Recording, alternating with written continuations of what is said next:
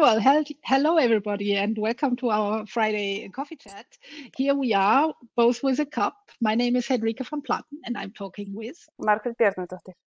Such a pleasure again this week with you. And I know we have a new timing, and we've decided to sort of make like every second week, and we are changing things. And one thing that we have changed now on our new run is that we are going to be tackling big questions, and 8 minutes for big questions. That's really a challenge that we feel up to.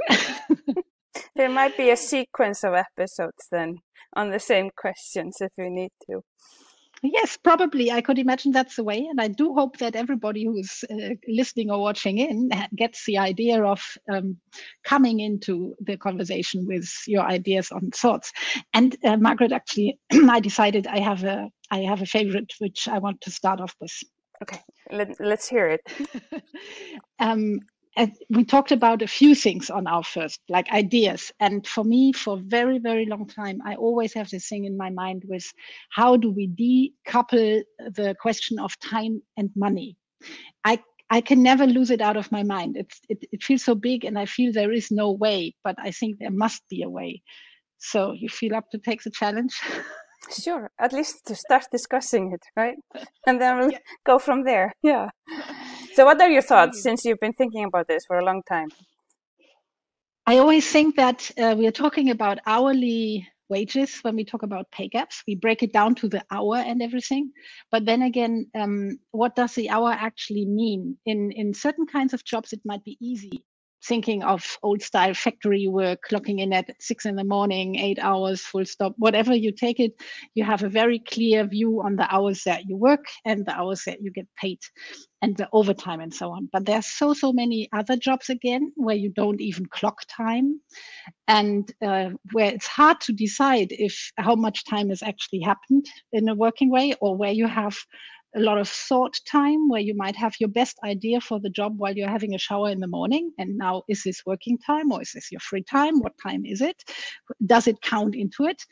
And then again, we want to have less time. We want to sort of lessen down the hourly, the working time of the week in general for like the world. But some want to measure it. Some hate clocking. Is it good or bad? Are you sort of when you're doing this, is it like a help for employees, or is it more like a bad obligation? So there are always like two sides to each of the questions that I come upon when I want to decouple time and money. And yeah, that would be my launch question. Yeah, I mean, I think this is interesting, especially if you put it in kind of the context of pay equity and pay equity analysis. What we have seen is that different countries or regions are taking a different approach to this. So, for example, Canada and Colorado, they both require us to take our wages and then figure out how much did a person get paid per hour, right?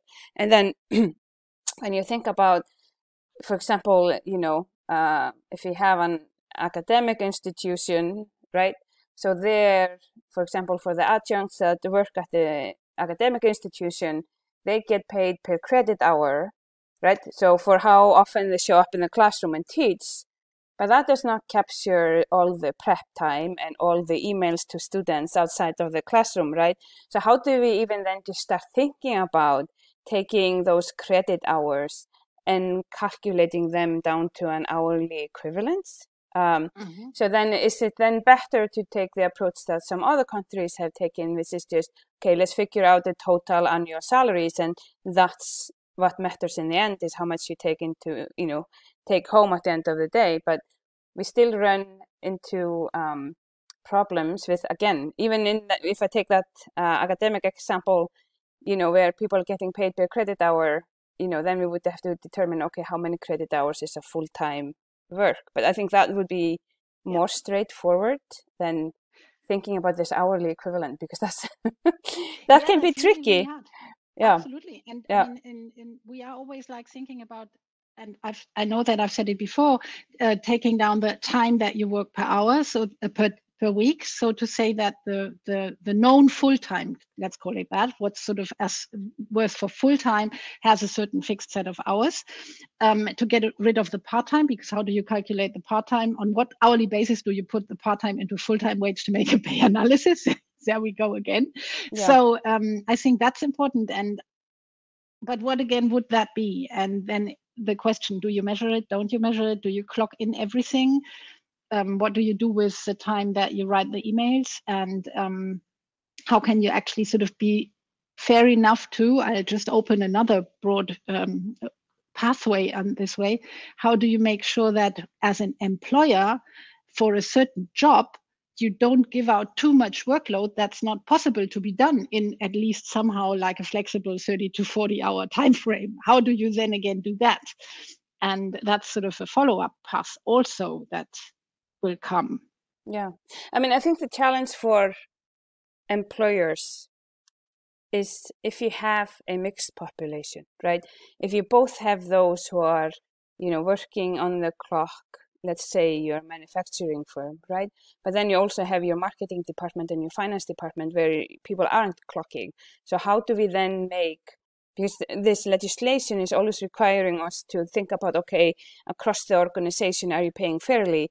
So then we need to figure out, okay, then what is a fair comparison between being on the, hourly on the manufacturing side versus being, sitting in an office and doing a job there. So, I mean, that's the challenge and the open question. But I know, one of my favorite examples of reduced working hours comes from Germany. But I think that's an organization where you have a homogeneous group of employees, right? So maybe that's one of the reasons why it works. Maybe you can talk to that. That's, you're talking about Lasse Reingans, I'm very yes. sure. And he has 25-hour weeks in a way of 5-hour day. That's actually the point, to have a 5-hour day.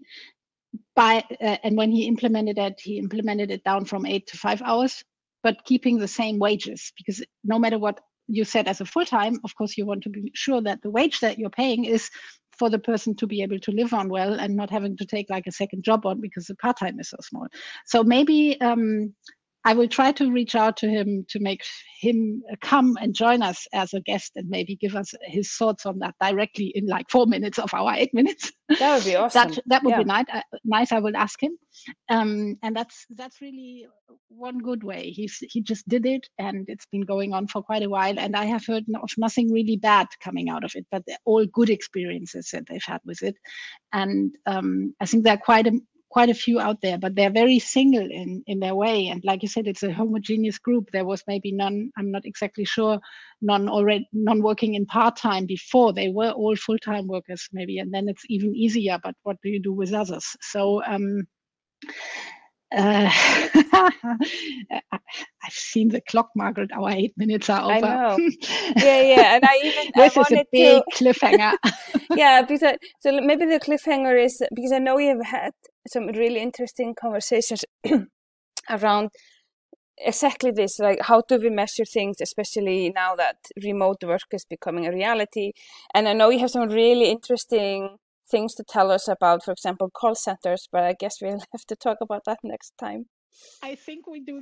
We will keep that one for the next time. And until then, I will find out some more on that. The call centers are really an interesting part as well on their experience to COVID. And I think the whole things that we started talking about now, I would like everybody to really keep in mind and think about the question as such, but also the combination now with COVID and all the home office, because how do you measure time in home office, and do you want to do that?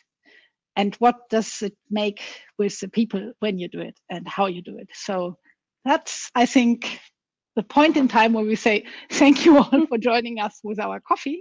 Yeah. We will be back soon. Margaret, I wish you a great day. Thank you. You too. Bye. Bye-bye.